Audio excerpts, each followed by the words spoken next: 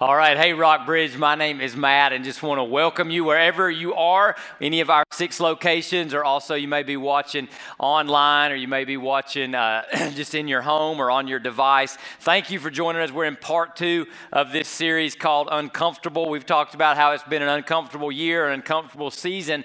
But what we said and what we saw last week is that the decision to try to get or stay comfortable, that cannot be what causes us to make certain decisions, that there's just got to be something else, something better. Because we said this, right? That while a lot of us just make decisions on what's going to be most comfortable and what's going to be most convenient and what's going to be the easiest, oftentimes the things that we want the most require us to get a little bit uncomfortable. I mean, if I want bigger muscles, I've got to get uncomfortable in the gym very consistently. If I want better grades, I've got to get uncomfortable and study when I might want to not study, right? If I want a better marriage, I may have to have an uncomfortable conversation or be willing to serve my spouse more than I do or communicate better than I do. So we just said, hey, uncomfortable or comfortable cannot be the main thing that drives our decision making. All right, so in the spirit of that, I just want to have a little fun and kind of set up today where we're going. So listen, we're going to give everybody at home or watching online and everybody in one of our 6 venues going to give you kind of permission to talk, or you can type this into the chat room. And so I just want you to come up with 1 or 2 things. If this were like a 6, 7 steps, I just want you to say, okay, how would I survive a bear attack? I just give you a little bit of time. You can share that with somebody sitting next to you. Type it in if you're watching online. Okay, what's the first thing you would do? So just go ahead and have that conversation. We'll see how many you get right in just a second. Type it in the chat. All right. So how would we survive a bear attack? Here we go. I'm not sure how accurate all this is, but here we go. Identify the bear and assess behavior. Who wrote that? I mean, who's got time for that? But that's like number 1, because if it's a black bear or a grizzly bear, you got to do something else or do something different. Create distance, but don't run. Yeah. I mean, that's really what's going on through your brain, right? So, because apparently if you run, the bear's instincts are going to be to what? Chase. Now, I would say create distance. You can run if you're with somebody. You can run faster. Just kidding. If you can run faster than, no, just kidding. If you're charged by the bear, stay calm. I'm like, how is that going to help me survive? Staying calm. I don't know, but anyway, this is what came up. Play dead or fight back. You know, certain bears you fight back. Certain bears you play dead, depending on which kind of bear. So you got to know which one. You know, do the multiple choice test in your head in the 9.2 seconds you have to make a decision. And then I love this one: escape when you can. Escape when you can. Yeah, I think that's a good one. I didn't need anybody to tell me that. Ironically, on this play dead one, what it said to do is like you need to stay on your stomach. If the bear rolls you over, go back to your stomach. I'm like, this is great stuff. And you want to put your hands behind your head because the bear would go for the kill shot around your neck. I'm like, they write this in manuals. And then it said this, and I'm going to paraphrase, but it's pretty much a direct quote. Make sure your non-dominant hand is not, when you lock your hands, make sure you put your non-dominant hand underneath. Why does it say that? In case your hand gets maimed, you can still fight with the bear with your dominant hand. Who writes this kind of stuff, right? So I don't know how you did. Let's do one more. Here we go. And my worst fear, how do you survive a shark attack? I'll let you talk a little bit, share that, type it in the chat if you're watching online. How would you survive a shark attack?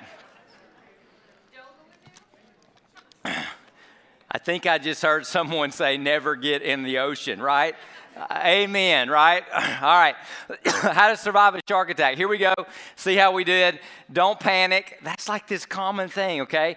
Maintain eye contact. I still don't know how that helps me survive, but apparently you don't want the shark to try to get behind you because the shark is an ambush predator. Don't play dead, and this is what the thing I was reading said. Don't play dead. It's not a bear. It's a shark. I'm like, thank you for the distinction, right? And then it says get big or small. It depends. And what does it depend upon? If you think the shark is about to attack, get big. if it just seems to be swimming by, just sort of act insignificant and small. And then the last words in the manual are my favorite. Here's what it says. If the shark is in full attack mode, there is not much you are going to be able to do at that point. Thank you very much. I mean, seriously, right?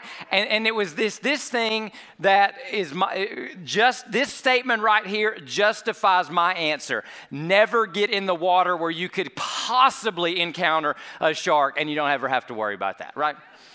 All right, there we go. A little fun, but here's where we're going, okay? We're going to talk about in Scripture, as we said last week, people in Scripture who got uncomfortable. And what I want to talk about specifically today is a group of guys in Scripture that lived for something greater than survival. Because, I was thinking about this and just where we are, society, culture. Life has a way, because life can be uncomfortable. Life has a way of just putting us in what I would call survival mode. Not that we're trying to survive a bear attack, and that may come in useful, or a shark attack, but we're trying to survive at work, or we're trying to survive at home, or we're trying to survive in a pandemic or in a recession, or we're trying to survive relationally or financially. I'm just trying to get through high school. We're just trying to make sure the football season survives, right? And life has a way of putting us into survival mode. I mean, think about it. When you're like a little boy, a little girl, and someone says, "Hey, what do you want to be when you grow up?" They don't say, "Hey, I just want to survive and make it till Social Security."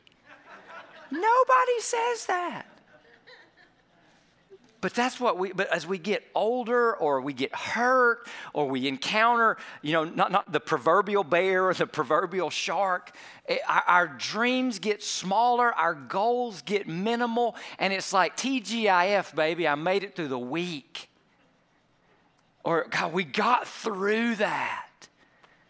And I just want us to understand something about the God we worship. He wants more for each and every one of us than just surviving. He really does. And he puts us in situations where, God, I just want to survive. But he's got more in mind and more in store and more going on than you and I can ask or imagine. And so the way I'm just praying is this. Look, I think we all ought to just kind of get past the fear. I think we all ought to just get past the, God, I just want to make it through 2020. And let's pause for just a second and maybe get to something greater than survival. And so I put you in two little scenarios with a bear and a shark. At the end, we're going to give you a different scenario. You're already in it. And we'll ask you a question. So hang on till we get to the end. We got some work to do. So we're going to talk about some guys in Scripture that I only mentioned a couple of times. Some of them are called David's mighty men. So we're going to be in 2 Samuel chapter 23. 2 Samuel chapter 23. You can follow along with me. You're welcome to turn your Bible on if that's what you have, or open your Bible up. So these are the names of David's warriors. And they're just going to sort of tell what these guys do, okay? The first one is Josheb-Basshebeth, who was the chief of the officers, and he wielded his spear against 800 men that he killed at one time. The odds were 800 to 1. Now, again, all I want you to see here, I'm not talking about this is repeatable history, but there's a principle here. And so it says, look, the power of one encounter, the power of one moment, and that odds aren't really a factor in his decisions, that he's living for something greater, and he's definitely making a decision not based on comfort and not based on survival. So just kind of see that. He took his spear out and he beat 800 people. He's like an ancient Navy SEAL, Army Ranger, something like that, right? After him, Eleazar was among the three warriors with David when they defied the Philistines. And you got to remember, this is a war society at this point. The Israelites are constantly fighting, constantly battling. We might say it's equivalent to what our nation has had to do in the war against terrorism, or what our nation has to do like in World War II or something of that nature. That might help us just to understand the context of the Scripture. So they were at war with the Philistines. Now, what did they do? Well, it says this: the men of Israel retreated in the place they had gathered for battle, but Eleazar stood his ground and attacked the Philistines until his hand was tired and stuck to his sword. So he had gripped his sword for so hard and for so long that his muscles just got so tight he couldn't let go of his sword. And the Lord brought about a great victory that day. The Lord, through Eleazar, living for something more than comfortable, living for something greater than survival, the Lord brought about a great victory that day. And I think about this and how many times, think about this, everybody around him left and fled.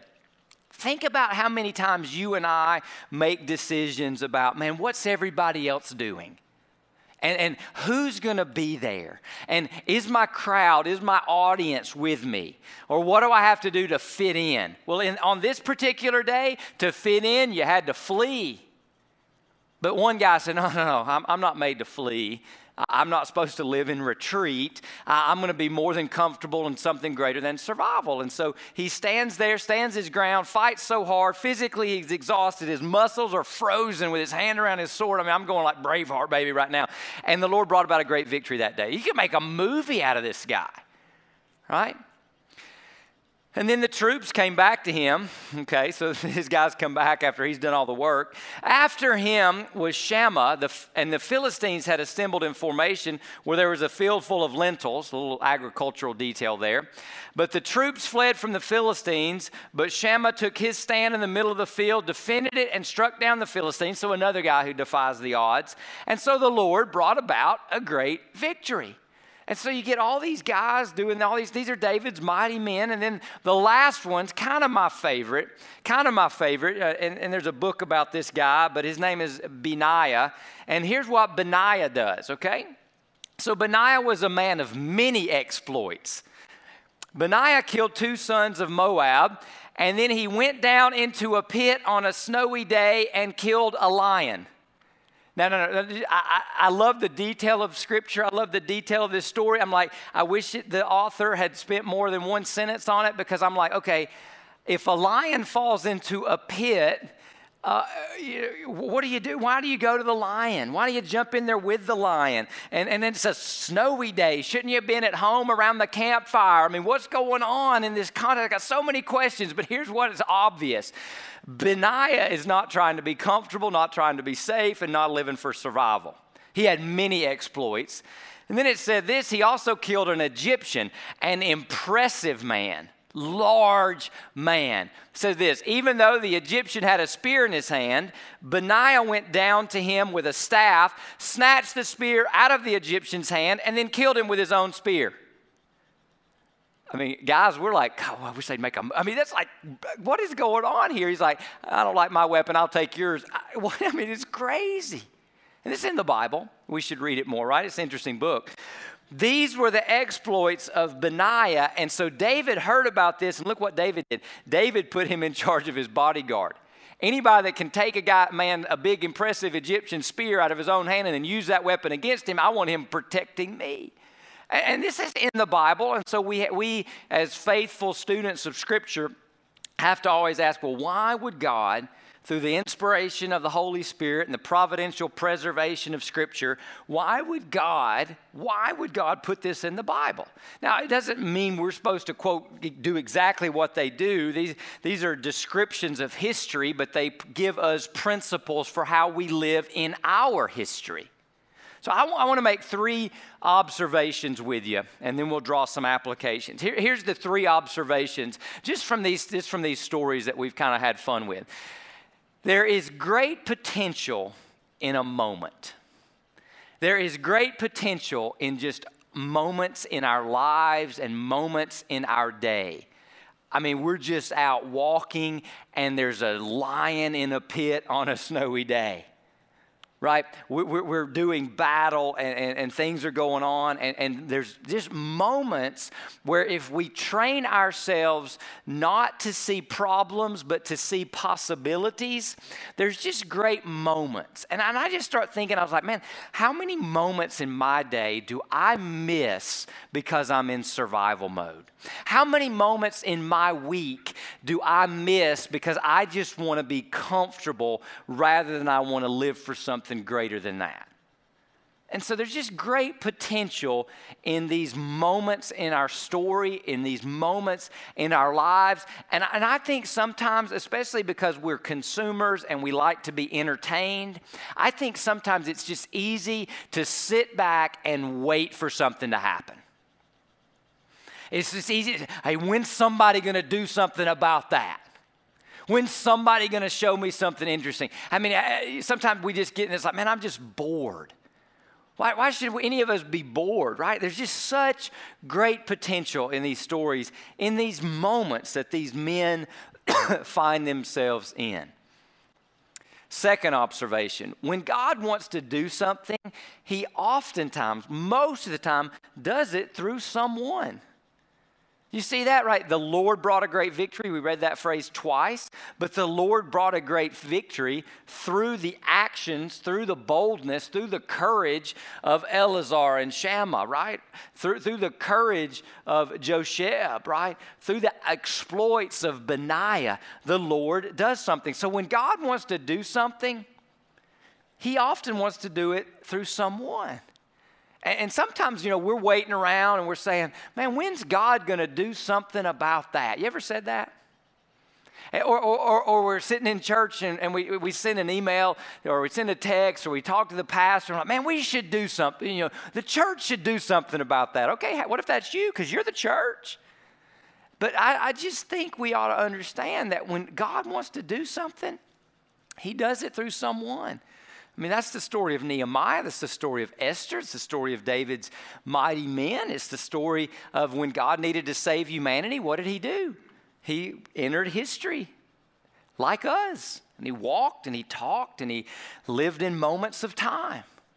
So when God wants to do something, he just wants to do something through someone. And I start asking questions. How many moments do I miss? And I'm like, am I the type of someone that God could do something through?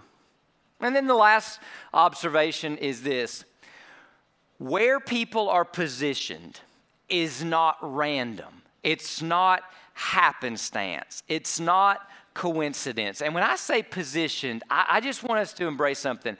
Where you are is where you are. I know we all want to be in a different year, in a different decade, maybe in a different body, maybe have a different job, maybe have different neighbors, maybe have a different relationship, maybe have a different marriage. I don't know what you want to be different, but what if we just said, hey, you know what? Where we are is where we are. When we are is when we are. And there's moments in these positions. There's moments where we're at. There's a reason the difficult person sits next to you in class. There's a reason your neighbor is the way they are. There's a reason you work with who you work with. There's a reason you work where you work. Listen to Acts 17.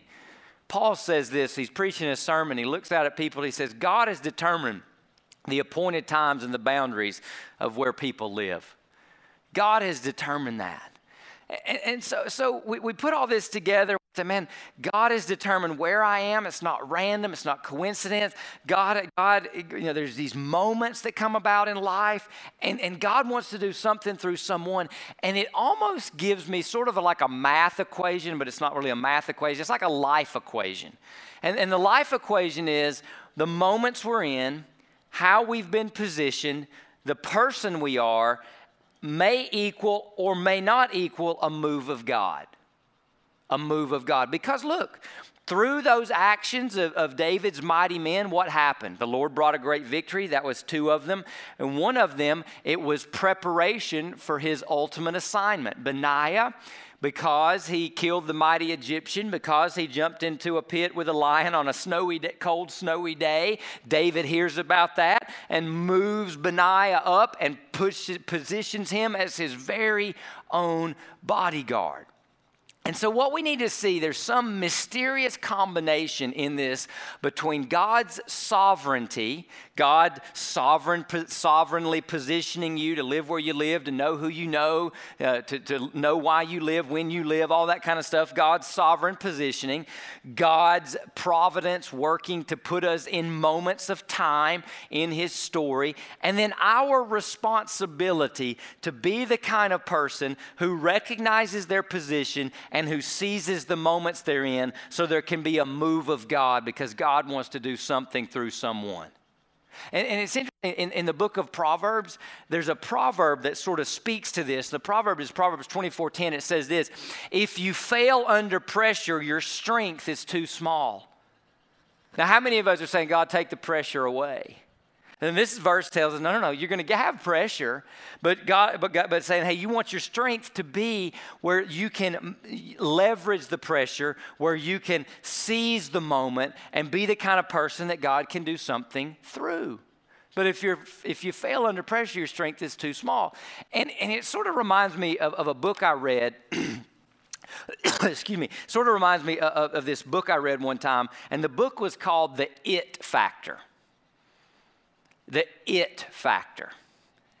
And it's like sometimes it's teams and organizations and people have the it factor. You can't put your finger on it, but you walk into that restaurant, there's just something different. You know, you watch that team practice and then compete on the field. There's just something different. I can't put my finger. They got this it factor. And it's just intangible, yet it's not. It's hard to define, but it's easier to notice.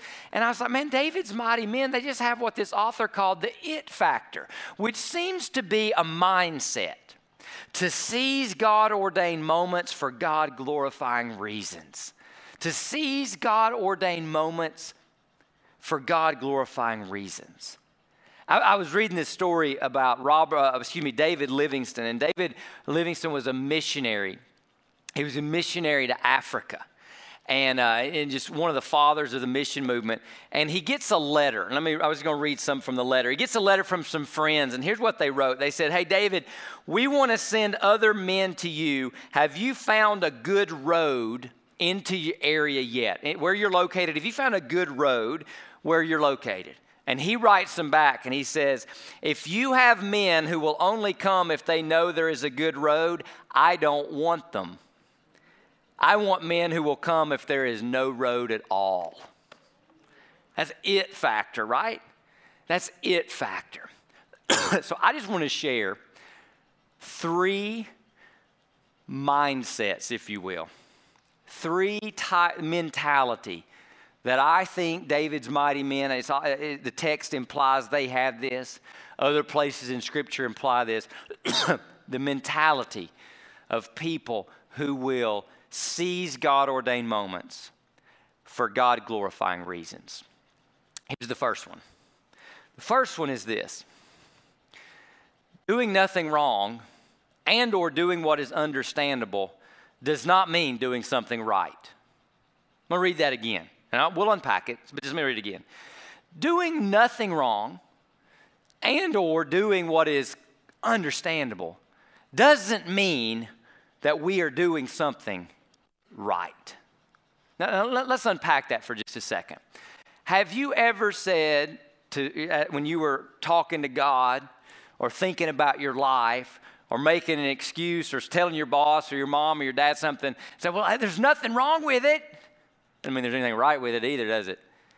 Right? But in Christianity, and one of my beefs with American Christianity is we've reduced Christianity to, man, just don't do certain things wrong.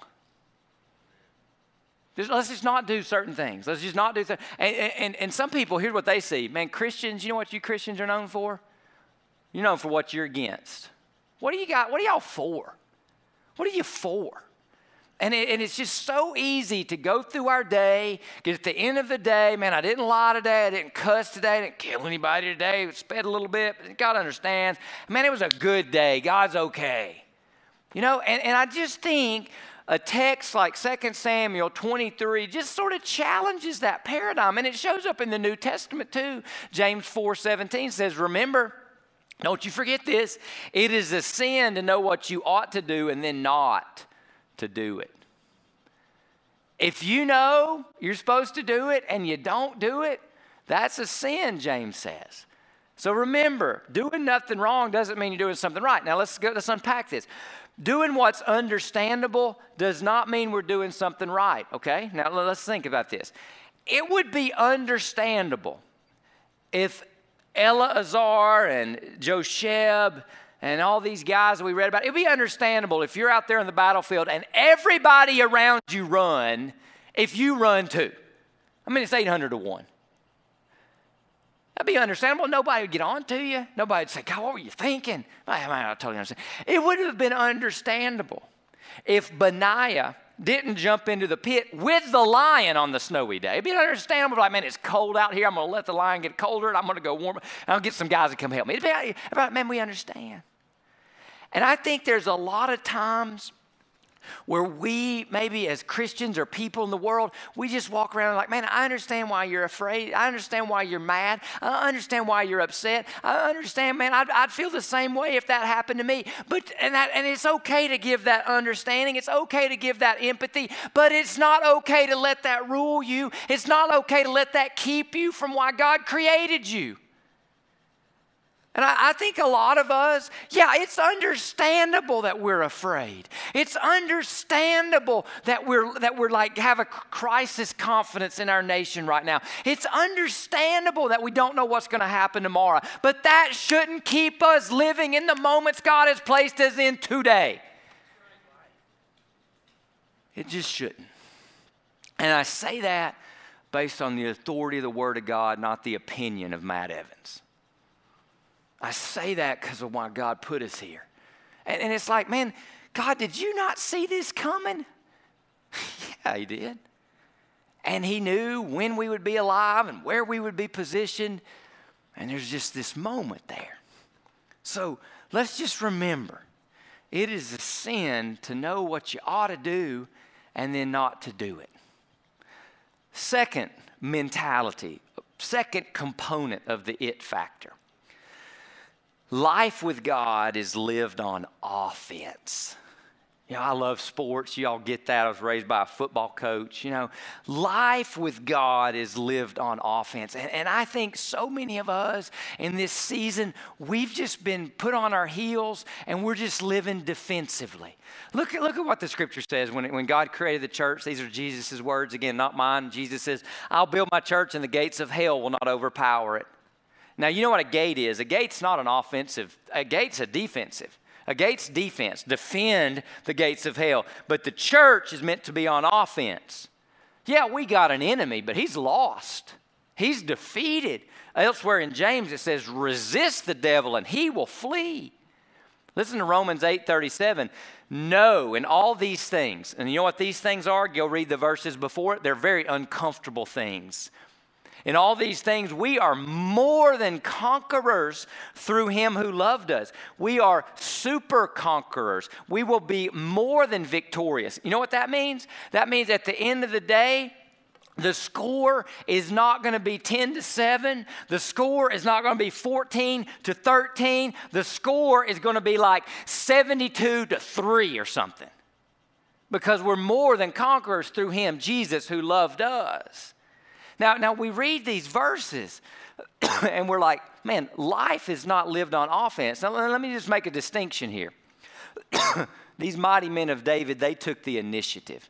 They didn't wait. You know, I helped coach, you know, my fifth grade son's football team. I coached defense, right? That's what I played when I played football. And here's the thing about defense. Defensive players have to wait for the offense to move the ball. And then we react to what they do. I think a lot of us, we're just in reaction mode. We're just going to wait. What's the virus going to do? What's the president going to do? What's the Supreme Court going to do? What's my boss going to do? God created you to live on offense. He gave you promises, power, and the Holy Spirit. God created us to take the initiative to love our wives as Jesus loved the church. He created us to take the initiative to do good every day while you have breath in your lungs. He created us to take the initiative and metaphorically jump in the pit with the lion, on a snowy, cold day. That's what he created us to do. Because he said it. The gates of hell won't overpower it, and we'll be more than conquerors through him. And then finally, here's the third mentality of the it factor, the third component of the it factor. and I get this. I got it from a couple of authors who kind of took this text and wrote some books about it and preached some sermons about it. But I love the phrase because before I share it with you, I want you to imagine something. Let's go back to Benaiah, right? Benaiah, who jumped in the pit with the lion on the snowy day, and he killed the lion. All right, now I want you to just use your imagination for just a minute. Imagine you're Benaiah and you're walking through the woods, and you hear a roar. You know, like you're in the water, you see a fin. You're walking through the woods, you hear a bear. We did all that at the beginning of the sermon, right? You hear the roar, you run, you see the fin, you're out of there, right? What did Benaiah do when he heard the roar? He ran to it. Run to the roar. Yeah, a lion's roar, a shark's fin, a bear's growl are designed to elicit fear. But Benaiah runs to the fear.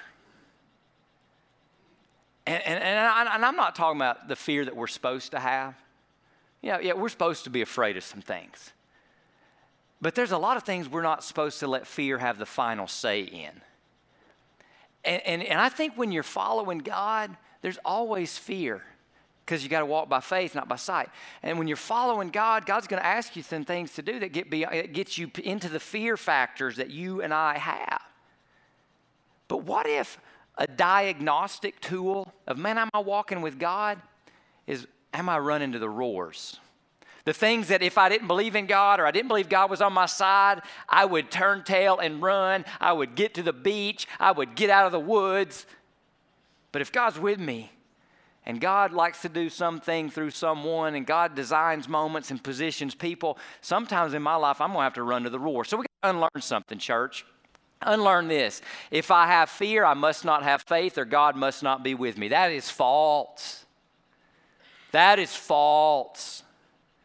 That is false. And then here's the truth. If we are walking with God, we are often walking toward fear, but not in fear. It's a difference, right? If we're walking with God, we are often walking toward fear, but not in fear. So Paul writes this letter to Timothy. Timothy's got some fear. And Paul says, hey, Timothy, God has not given us a spirit of fear, but a spirit of power and love and sound mind. So yeah, Timothy, there's reasons for you to be afraid, but you don't have to be fearful. There's reasons for you to fear, but fear doesn't have the final say. Run to the roar. Run to the roar. Now, so those are some mentalities. Now where does it come from? How do you get this? Because it would be easy for me to close the sermon here and all of us could walk out and say, yeah, or all of us could say, I don't know if I've got what it takes. I don't know if I've got that in me. Now, here's what we have to see. The it factor does not come from us just giving a pep talk sermon and then saying, ready, break, amen, see you next week, go jump in the pit with the lion on the snowy day. The it factor comes because these men had devotion to the king. Devotion to the king. See, David was their leader. I want you to listen to one more story from some of these men about what they did for David. At that time, David was in the stronghold and a Philistine garrison was at Bethlehem. David was extremely thirsty and kind of out loud he says, man, if someone would only bring me water to drink from the well that's in the city of Bethlehem where the Philistines are behind the fortress. So 3 of the warriors, they heard David wanted something to drink. So what do? They broke through the Philistine camp and drew water from the well at the gate of Bethlehem. They brought it back to David, but he refused to drink it. They were so devoted to their king, they broke through the enemy camp, got him a cup of water, and brought it back to the king. There's nothing strategic about that mission. They just want to please their king. He refused to drink it because it says he poured it out to the Lord, made it an offering, and said, Lord, I would never do such a thing. Is this not the blood of the men who risked their lives? So he refused to drink it. But such were the exploits of the three warriors. Now, here's what we need to see in this text about David. David is what people call a type of Christ. He's like Jesus. He's not Jesus, but he points us to Jesus. And here's the thing about Jesus. He's the true king that David points to.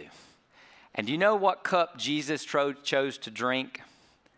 The cup of God's wrath, the cup of God's penalty, the cup of God's punishment for you and for me. He says it right here. He's in the Garden of Gethsemane. He falls face down and prays right before his death. He says, my Father, if it's possible, let this cup, this punishment, this penalty, this wrath that I'm going to have to endure, pass from me, yet not as I will, but as you will. So here's the thing. Listen. When we fall in love with Jesus Christ and give him the steering wheel of our lives, we have a motivation and a devotion greater than David's mighty men had to him. They did their mighty acts for a fallible, flawed, but faith-filled person, David of Bethlehem. When Jesus takes over our hearts and lives because of his love and that he took the cup of God's wrath for us, when Jesus puts his Spirit in us, that enables us, that empowers us to be more than conquerors, to live on offense. That empowers us to run to the roar, to live with the it factor, where we seize God-ordained moments for God-glorifying reasons. So I just want to close in prayer, but I want to give you some things to pray about. Here's what I want us to know. I really believe this. Every single one of us is in a moment right now. You're in a moment. You're in a moment. Your moment may not look like my moment, but we're all in one. And I just want us to believe in the divine potential of it. Okay, just believe, take it by, if you don't feel it, take it by faith. We walk by faith, not feelings anyway, right? You may not like your moment. You may not have asked for your moment. You may not have prayed for your moment. You may not have dreamed about your moment, but you're in it. And God's over it. And he's with you. So believe in the divine potential of it. Now, just like I asked you, how might you survive a bear attack or how might you survive a shark attack? I just want to ask you another question. And this one, we're not going to talk about. This one is between you and the Lord. But if we believe in the divine potential, the moment we're in light of who God is and where he is taking history, what is the next right thing or the next bold step me and we and us need to take?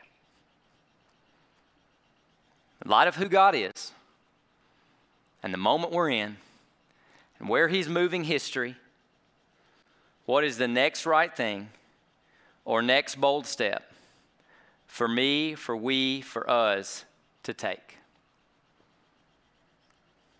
Now, I just want to ask you, pray about it, and then have the courage to jump in that pit with that lion on a snowy day. For some of you, it's to go public and say, hey, it's scary for me to be in front of people or tell my story, but I know I've got to tell my story. I need to be baptized. All right?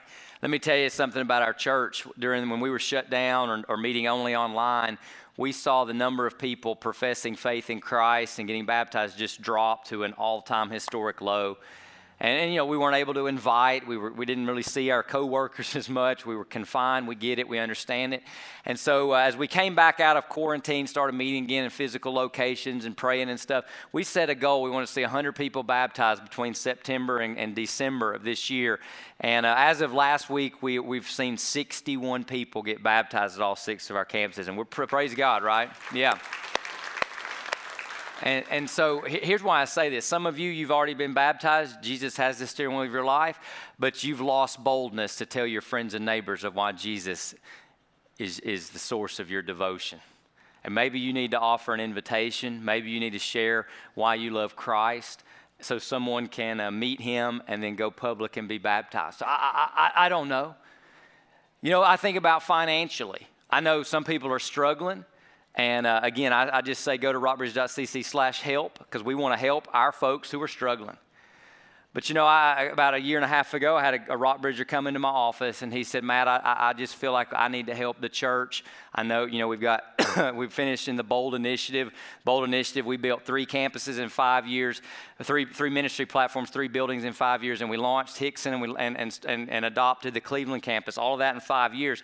And we were able to do 3 of those buildings pretty much debt-free. So we had one, and he comes in my office, he said, I want to help the church, reduce its debt, and get some mortgages paid off.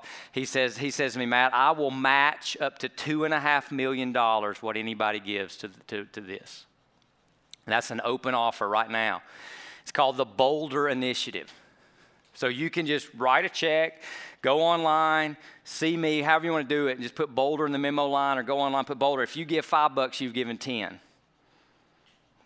If you give 25, you give 50. You give 1,000, you've given 2,000. 2,000 comes in. If you give 10,000, you're giving 20,000.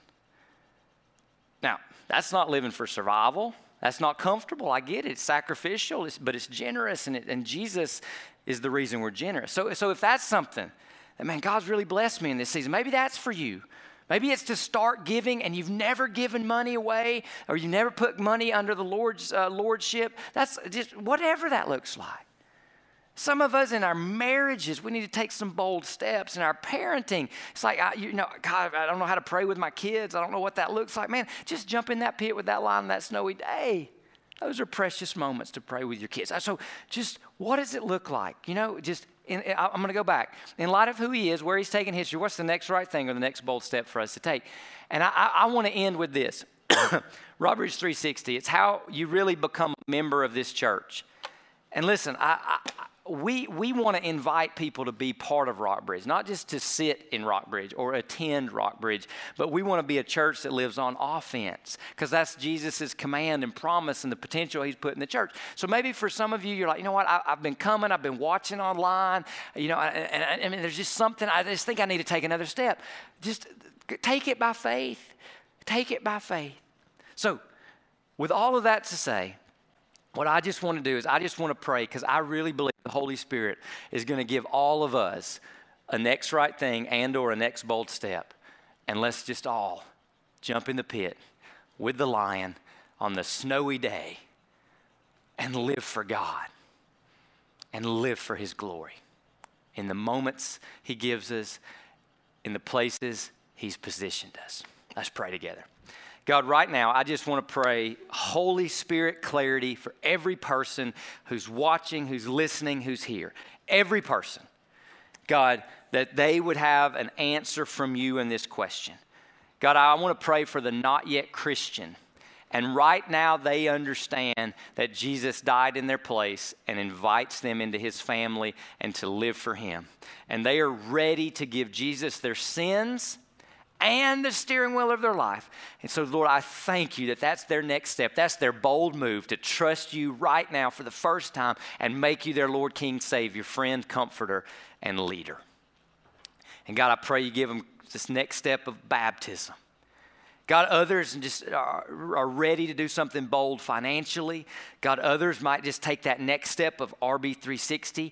Others have some things at work. They've got some hard conversations. Others, God, have some people they need to invite to church or share their Jesus story with. Others need to go say, I'm sorry, I was wrong. Whatever it is, God, you give it clearly to your people. You can do it clearer than I can preach it. And I pray right now in the name of Jesus, people would just be moved out of survival mode and into the mode of walking with you and jumping in the pits with the lion on the snowy day because you're with us and you've positioned us to seize the moment and not miss the moment. In the name of the Father and of the Son and the Holy Spirit we pray. Amen.